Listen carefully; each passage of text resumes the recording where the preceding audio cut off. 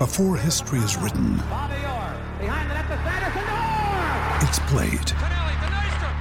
Before it's frozen in time, it's fought one shift at a time. Before it's etched in silver, it's carved in ice. What happens next will last forever. The Stanley Cup Final on ABC and ESPN Plus begins Saturday.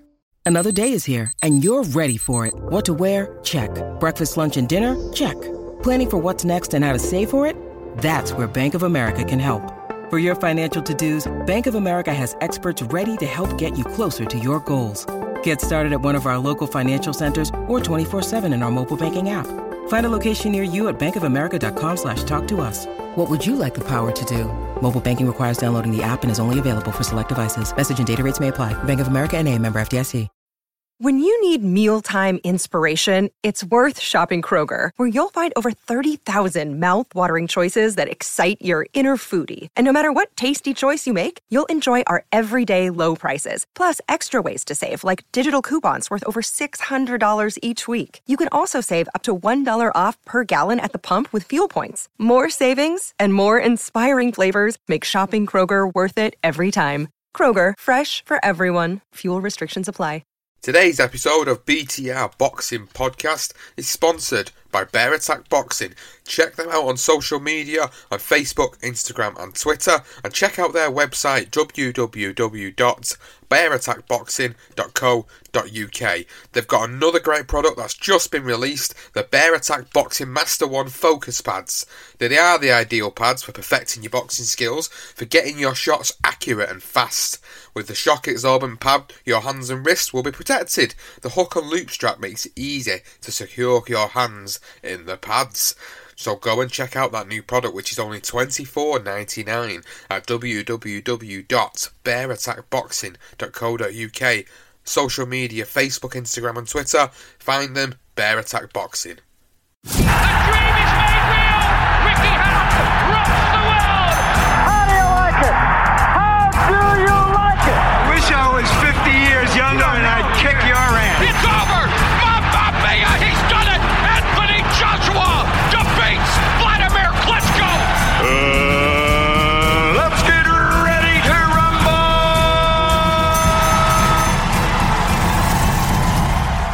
Welcome, fight fans, to another episode of BTR Boxing Podcast with me, Sean Bastow, here to go through today's episode of Ones to Watch. And today we've got 8-0 professional fighter Sam Gilley, who's going to be talking about his career to date, how he got into the sport of boxing, his journey through boxing. He'll also touch on his amateur career as well, and we'll also talk about what life is like outside of boxing as well, and what he does for a living outside of boxing, what he gets up to on his days off from training, and just generally talk about what it's like living the life as a professional boxer. But before we get into the episode and the chat with Sam, I want you guys to go over and follow us on social media at BTR Boxing Pod on Twitter and BTR Boxing Podcast on Facebook as well. And please keep doing what you're doing, guys, because you're subscribing to us on all the different platforms. I'm seeing the ratings coming through. I'm seeing the reviews coming through. I'm really, really happy. I'm really chuffed because it really genuinely helps us. There is that many boxing podcasts out there, and we feel we bring an absolute plethora of variety to you guys. We're not just a one-trick pony. We're bringing you the legendary nights, bringing you this Ones to Watch series with different prospects throughout the UK and world. We're bringing you our review and preview shows, and we also bring you these little additional shows, these topical matters like greatest heavyweights and press conference brawls, and just things that get people interested in the sport of boxing and their knowledge of the history. So please go and subscribe to us. Apple Podcasts is the main platform. Podbean, Stitcher, Spreaker, Player FM and Spotify are also available too. So this is it. This is the next episode of Ones to Watch, and this is with Sam Gilley. So Sam, great to get you on the show. Thank you so much for taking the time out to speak to us today. I know you're really, really busy, and I know we're on this conversation, and as we're talking today in this conversation, you're actually out dropping tickets. Yes, mate, I am. Yeah, doing the struggle part of boxing, trying to sell as many tickets as I can for next week. Yeah, that's all part of it. So It really is, and obviously it's that, for people that are listening, Sam is actually physically out dropping tickets as he's recording this episode with me, and this is the life and the struggles of a professional boxer, and it's something we'll touch on when we speak today. But we're talking about you as well, Sam, and we're talking about what got you into boxing and finding out a little bit more about yourself. So, have you always been a boxing fan before you became a professional boxer and an amateur boxer? To be fair, when I was a kid, it was like WWE, wrestling. I used to love it when I was a kid. And my dad always say to me, why don't you watch boxing? And I was just like, no, I like wrestling. And it weren't until my dad sat me down and I watched Ricky Hatton Costa Jew. And that was the fight that really got me hooked on boxing. And from that point on, I can't remember how old I was, but from that point on, boxing's been my main aim. And it's one of the greatest British fights we've had for a long time, and I can't really argue with your dad making you watch that one, because I was there. It was one of my favourites. It was the atmosphere was electric, and obviously if anybody, there, was you? Yeah, I was. Yeah, honestly, it was one of the. Mate, what a dream! I've never got to see Hatton fight live. That was by far, and I've said this before to people on social media, that was by far the best fight I've ever been to live. Really? Yeah. Oh, mate, I bet it was unbelievable in there, wasn't it? Atmosphere is as good as what it was on the telly when you watched it back. It's unbelievable, and this is part and parcel of why fans love the sport. People like myself who love the sport and love being involved in the sport in some way, and obviously for yourself now participating in the sport from watching it as a kid. You know, these are the types of nights that you can only dream about. So, just going back to your first experiences of it, obviously that was the big fight. You watched it, you started to get into it. Did you then have the urge to go down to the local gym and just start hitting the bags and training? Did your dad take you down there? No, to be fair, my mum, she used to take me around her friend's house, and she actually had a bag in the garden. And one day I was just standing outside, put a pair of gloves on and just started whacking that. I'd just started secondary school, and a couple of my friends were down Waltham Forest ABC. And I was like, why don't you come down? I was a bit of a quiet kid, so I was like, I'm in an iron. And then one day I actually, asked my mum, I was like, can you take me down there? And I was 11, I think, and literally I walked into the gym, and it was just like one big family down there. I was expecting it to be all like, do you know what I mean, big, ugly men punching each other down there, but it weren't that at all. So, and and literally from the first time I put the gloves on in there, mate, I haven't stopped. How long was it before you started getting involved in sparring in the gym with people of your own age, and then making the decision to sort of say, right, actually, I'm going to compete here? Do you know what? I think it was like my 5th session. Like, that was like a lot of the things I used to do down there. You turn up, like, glove up, sparring. That was one of the ways they used to teach, just by doing. So I sparred quite early on, and I just, like, I got a thrill out of it more than ever playing football or any other sport that I'd done. I got such a thrill out of sparring and taking part in boxing, which I didn't really think. If you ask my granddad, when I first said I was going down there, he said you'll take one punch in the nose and you'll never do it again. And that was when I was 11, 24, and I'm still doing it. So it's a little bit mad, but yeah, the buzz I got out of boxing from the first day, and I still get it today, is what hooked me on it, really. So, amateur career then. What sort of an amateur career did you have? My amateur career, I had a very, very long amateur career. It started from when I was 11, went up to when I was about 20, 21, really. It was, I think by the time I was 14, 15, I'd had about 30 bats at Waltham Forest. And then I decided to move on from Waltham Forest to Tottenham and Enfield, because the gym started to quieten down. It wasn't that busy. So, I went on and I thought I could develop a bit more down at Tottenham. And I was there till I was about 21. I boxed I'd done like an England select thing when I was about versus Scotland when I was about 14. I went to France and boxed for London in I think it was Normandy we went to. I got to travel to a few places. I had loads of fights going, but I was in the gym from literally, I don't think there was a week that went by that I weren't in the gym from 11 to 21. So I learned loads just by being in the gym week in, week out. Did you ever encounter any fellow professionals whilst you was in the amateurs? Any guys that have turned pro since that period of time and have gone on to have some sort of relative success success? I boxed Alfie Price when I was about 12, who's now just started out his professional career. To be fair, there's one guy I boxed, he's now doing professional MMA, but there's not really a lot that have gone on to... Billy Allenton, I don't know if you know him, he's a pro now, I boxed him. No, I didn't know, I was meant to box him, sorry. No, I didn't, take that out. No, apart from that, mate, not really. A lot of the boys that I boxed have packed it in. So then when you got to sort of where you felt it was the end of the amateur career, how old was you and what was the decision? Well, who helped you make the decision to turn professional? Was it yourself alone or was it the guys who were coaching you at the time? To be fair, when I started landscaping and I started earning a few quid and going out with the boys and stuff, and started to take a back seat because there was a few things going on down the amateur club that was just like, oh, why am I doing this anymore? Because I wasn't getting any fights. I think I was training for about 12 months and I wasn't getting any fights. So, and then I started to work. Boxing fell back a little bit, and then one of my friends said to me, "Why don't you come down RJ's and just do a bit of training?" And literally from the first day I went down there, Rod latched onto me and he said, "Have you boxed before?" I went, "Yeah, I've done a little bit."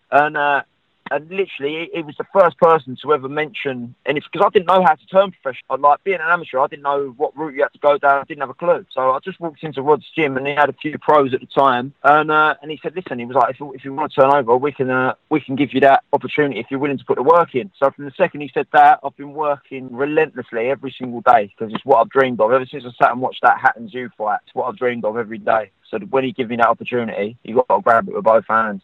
Yeah, no, I 100% agree, and it's good that you obviously made that decision and you turned professional, because now you're 2 years in and you're 8 fights in and you've got your 9th fight coming up next week. So yeah, it's going really well for you so far. And just touching on the professional career to date, obviously you've been in with a few names that I recognise from the circuit that have been around on the road for a good couple of years, and I know there are quite a few tough guys that you've been in the ring with there.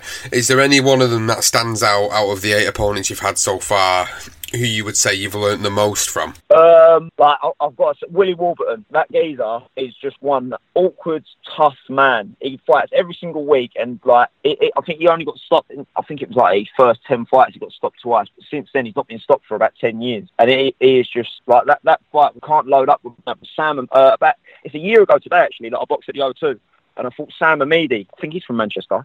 That fight, I cut him early and I hurt him. And I went on the gas and ended up blowing my beans a little bit myself. So I've learned to pace myself through fights. Obviously, if opportunities ain't there, don't rush situations. So I learned from that fight, and as well, I learned that I can't do weigh-ins on the day before anymore. On the day, sorry, because on that I weighed in at about, I think it was 2 o'clock, and I was in the ring at 4:30. So I learned a lot about my body that day as well, because I didn't feel great. But yeah, boxing wise, I've definitely learned loads from Amidi and Warburton. Yeah, I know them quite well. They were obviously up here in Manchester, both of them, and I've seen them quite a lot on the circuit around a lot of the shows in the Northwest. So I know them. I know both guys really well in terms of speaking to them and in terms of what I've seen of them in the ring against a lot of the prospects that are coming through up this end of the UK as well. So yeah, no, it's good to hear that obviously that you've used the experience with guys like that are fighting practically week in, week out to learn a lot more. And what you mentioned there about the weigh-in, obviously a couple of hours before you went into the ring must have been, I can't even imagine how difficult that must have been to try and keep the weight down to that time of the day, and then to get in the ring a couple of hours later. You must have felt absolutely like crap going in that ring. Hey, honestly, it was the worst thing was obviously I had to give the paying for the tickets was the day before. So I was actually it was the Martin Murray fight. He meant to fight Billy Joe, but he ended up fighting some other geezer for the WBC silver or whatever. But so I was actually at the weigh the day before, but they said, no, you can't weigh in, you just got to pay in for your tickets. And I didn't get weighed in till 2-3 o'clock the next day. And then I was second on. I can't remember who was before me. I think it was, I can't remember. But anyway, he knocked the geezer out in the first round. So I was literally just getting my wraps done. And it come, you got to go now. Threw the gloves on, bang, out the door, into the ring. No warm-up, no food, nothing.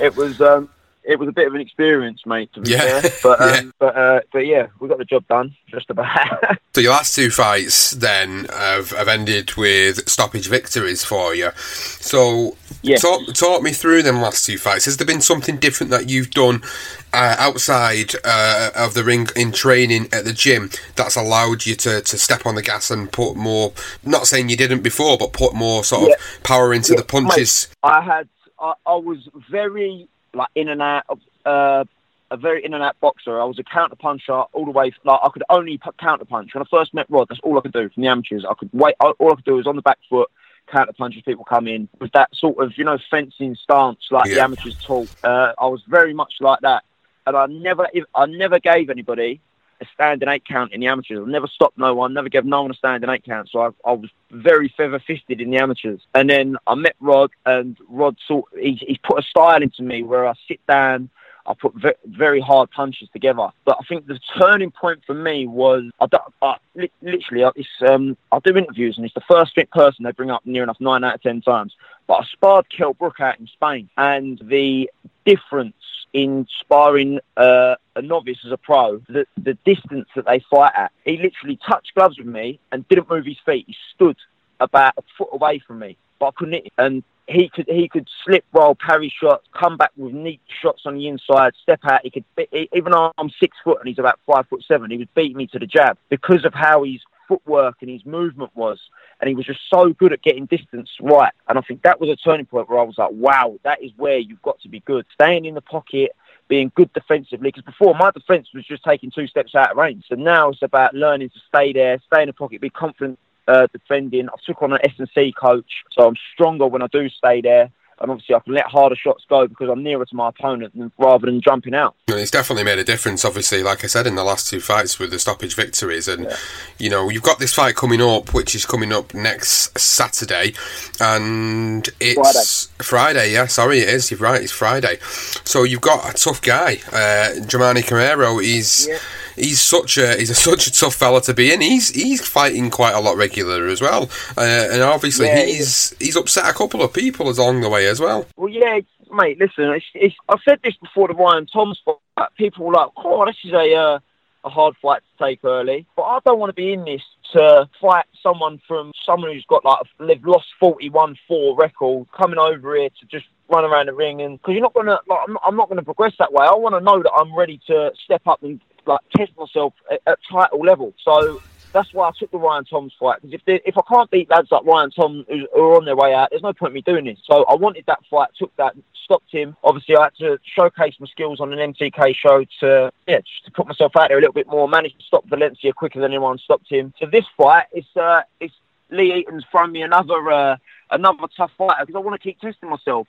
Germani Camaro, he won a Southern Area down at lightweight. I don't know how he used to make lightweight. He's about the same size as me. So and he's very unorthodox, very awkward. So it's another puzzle for me to try and work out. But you could sit there and, like I say, fight easy lads all day. But you want to test yourself and you want to try and learn as much as you can from all these different styles that are being put in front of you. I mean, stylistically, he's a nightmare. He stands orthodox, southpaw, square on, throws shots from his waist. He's murder. But these are the boys that you've got to try and figure out because you're not always going to get someone that's punching a double jab right hand straight down the middle at you. You're going to get these weird fighters, and sometimes they're the ones you can come unstuck against, which is why he keeps upsetting people. And that's it. And he upsetted, obviously, Adrian Martin earlier on this year, who was a guy who was in a similar position to where you are now. He was 9-0 at the time, and he's previously been on this series of Ones to Watch. So, when I spoke to him, it was before the fight with Camaro, and obviously he was looking to do exactly the same as you, and he was looking to push on in his career and fight guys like Camaro who were going to bring something completely different to what a lot of the guys at this stage of your career do bring. So this is a really, really tough test for you. He's not just a guy who's going to walk over easy, and he's not a guy who's easily stopped as well. So this is going to be an interesting way for you to adapt in the fight, because I'm sure at some point when he changes stance and he changes style, you're going to have to adapt, and you're going to have to adapt quickly to ensure that you don't get caught by him as well. Yeah, exactly. I mean, I've watched his fight against Lewis Crocker, and Crocker had ironed everybody out till he met Mr. Warburton, who I've already spoke about, and then he fought Germani, and he couldn't get him out of there. And Crocker's a good fighter. He's very good, come forward, punches hard, and Germani he doesn't settle his feet. doesn't set his feet. He might step right, then he'll come back with a right hand. He might step left, come back with his left, or he might step left and throw his right. It's almost like he doesn't know what he's going to do. So it's a bit. So you've really got to be switched on when he's moving and when he's jumping in. But the one thing that I might don't listen to this before the fight, but the one thing I am banking on is when you switch your feet so much, you can't move your head as you're switching. So that's where we want to catch him. So, not to look too far ahead, obviously I know you're very focused on this particular fight with Camaro, and I know you have mentioned it a little bit earlier in the conversation, but you want to progress on forward, you want to move forward in your career. Should you obviously come through Camaro at the weekend and you do well and it's impressive, ideally, where do you see yourself going over the next year? Are you looking to get involved in a professional title bout? Yeah, mate, 100%. Yeah, I want a nice little southern area around my waist by the end of the year. 100%. That's what I want. That's what I'm aiming for. Me and Rod talk about it every day. That's what you want from this sport. You want to get titles. You want to do well. And I won't start saying, I want a British title. I'm quite switched on with. I want the southern area.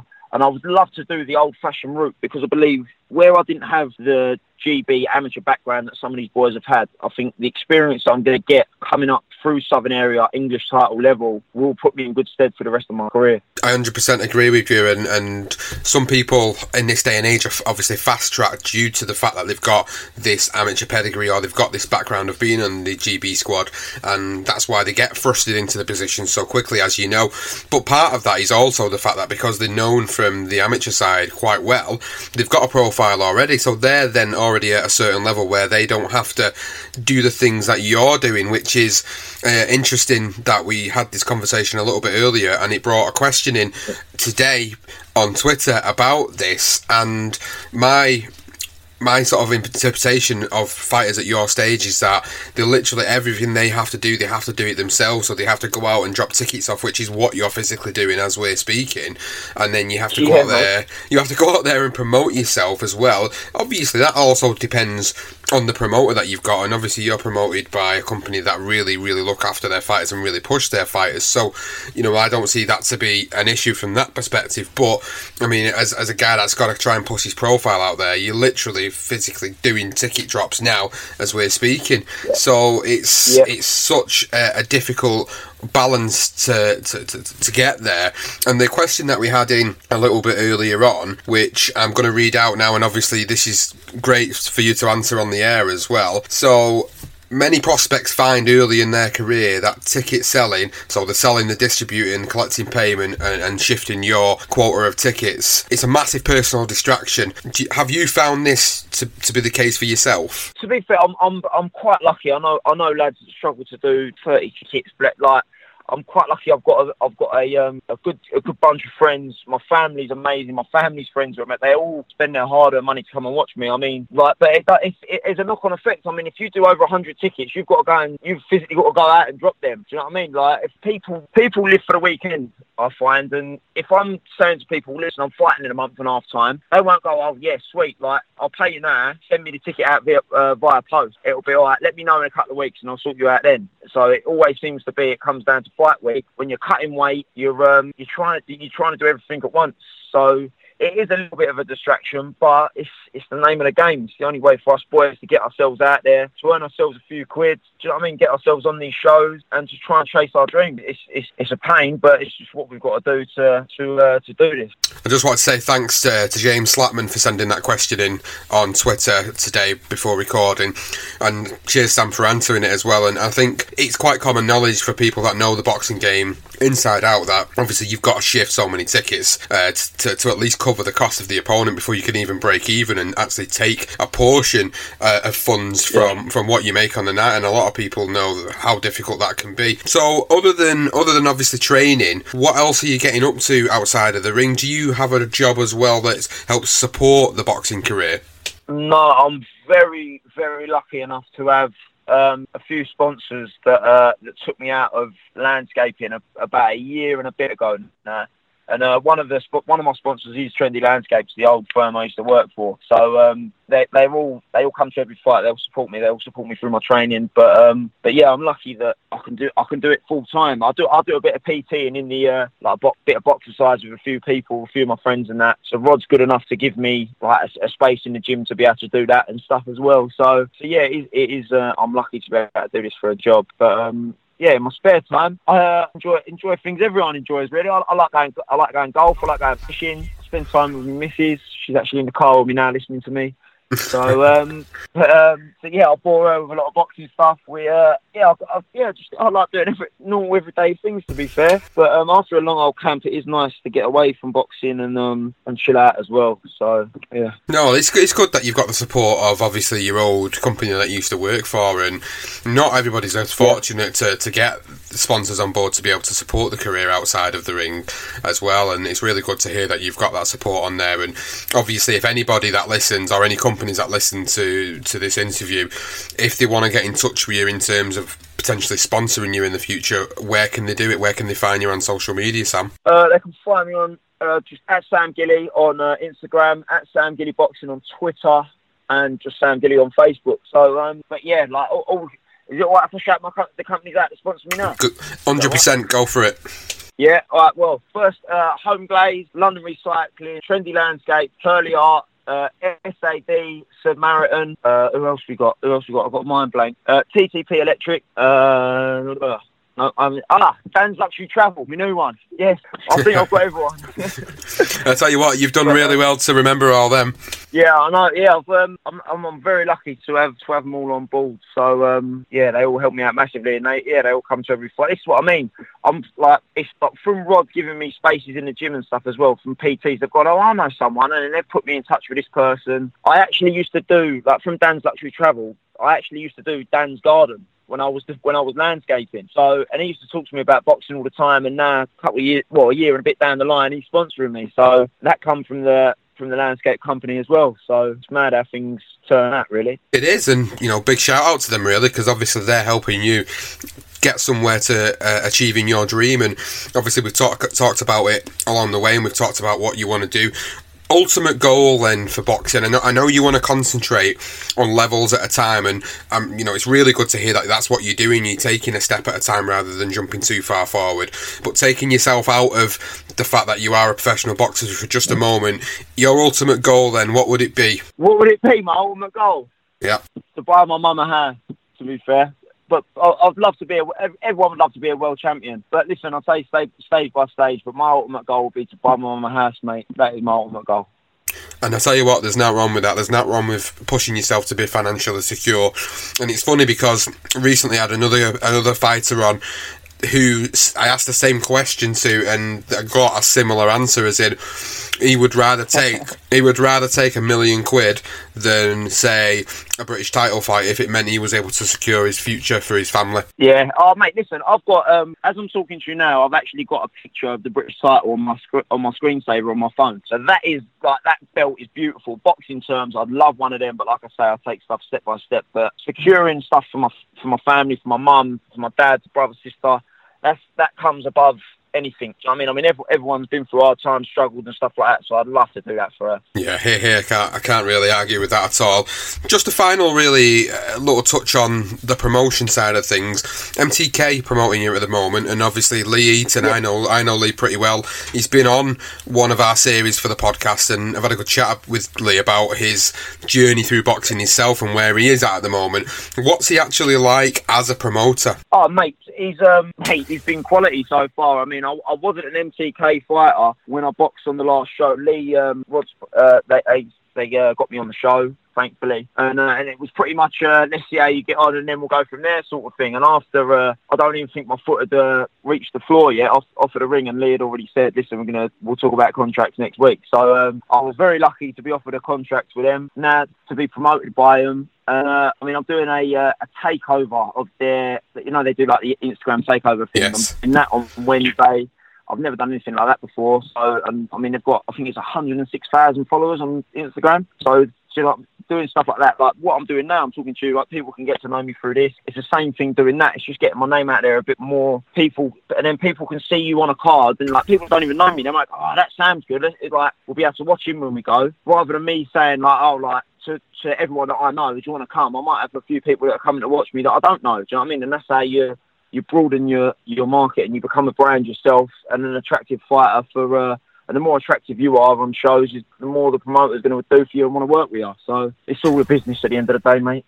It is, 100%, and you've got the benefit of being with MTK, who are streaming shows, obviously through IFL practically every weekend in the boxing season, so you've got the benefit of being on TV, and to be fair, they get a lot of people watching them shows on a Friday, so, you know, it's really good for you, for your exposure, for where you want to take your career, and I hope obviously, you know, it works out the way you want it to go, and it gets you to that next level in your career professionally. Fingers crossed, mate. Mate, it's mad that you saying that. I've never really touched on that, but that IFL thing. They've done 2 shows this weekend. After I got out of the ring last time, I didn't expect this one bit, but the amount, like, people who I used to go, I went to primary school with, sent me pictures of their front room. All their family was sitting in their front room watching me box on their telly. And I was just like, mate, that is mad. People I went primary school with, I was like, that is crazy that people can actually sit there and do that just through streaming it, and people actually go out their way to actually do it. And I mean, they've got ESPN and Top Rank involved now, so they're just smashing it at the minute, mate, and I'm buzzing to be a part of it. Yeah, it is. It's huge. It's a huge deal that they've got, and it's only going to help you as a professional fighter and your journey through boxing. And I just want to say thank you so much for obviously coming on and telling your story and telling your journey through boxing, and talking about the struggles that are real for a lot of professional boxers, and what it's like for them on a day-to-day basis. So I really appreciate you coming on the podcast, and really looking forward to seeing your career progress over the next 12 months and seeing where you go. And the last time you fought against Ryan Toms, you was interviewed by one of my guys down there covering that show, and he's going to be down there this weekend covering the show, so look out for him. He's going to be there. I'm going to get him to interview you, and then we're just going to keep pushing you out there and seeing where we can get you to, and I'm really excited for your career, Sam. Thank you so much for coming on. Thank you, mate. Thanks for having me, mate. Appreciate it. Cheers. So there we go, guys. That was Ones to Watch Series 2, Episode 5 with Sam Gilley. Really great chat with Sam there, talking about his move into the professional game, what professional life has been like, the struggles that are real, dropping tickets off while we're literally recording the episode. Unbelievable what these professional boxers have to do to put themselves out there. Good to hear about his new relationship with MTK, promoted by Lee Eaton. Lee's obviously a great guy. I spoke to him many a times. Gives us accreditation to all the shows. We really appreciate the support they give us as well as we give them. So it's good to see he's with a promoter that are looking to really take him to the next level, and are doing a great job with him at the moment and giving him the right fights at the right time. So I'm looking forward to seeing where his career does go. So as he said in the episode, if you want to go and follow him on social media, go and find him. He is on all social platforms. Go and give him a follow his career. He's fighting on Friday the 28th of June, so please go and check that out. It's on IFL TV. You can find that on YouTube. Go and check the fight out. Go and check him out in action.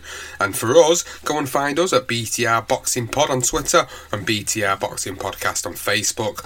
Subscribe to any of the podcasting platforms, mainly Apple Podcasts. If you do, leave us a rating and a review. It really helps us. Find us on Podbean, Stitcher, Spreaker, Player FM, Spotify, any of the available podcasting apps that are out there for you to go and subscribe to us on. And we'll be back later on this week with more episodes. Thanks for listening. See you next time. The dream is made real. Ricky Hatton rocks the world. How do you like it?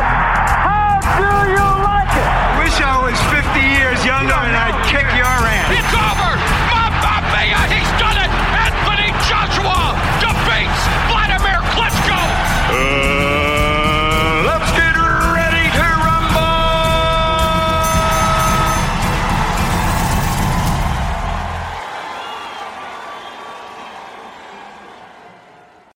Sports Social Podcast Network. It's time for today's Lucky Land horoscope with Victoria Cash.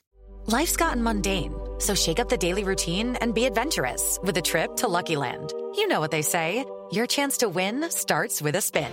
So go to LuckyLandSlots.com to play over 100 social casino-style games for free for your chance to redeem some serious prizes. Get lucky today at LuckyLandSlots.com. Available to players in the U.S., excluding Washington and Michigan. No purchase necessary. VGW Group. Void where prohibited by law. 18+. Terms and conditions apply.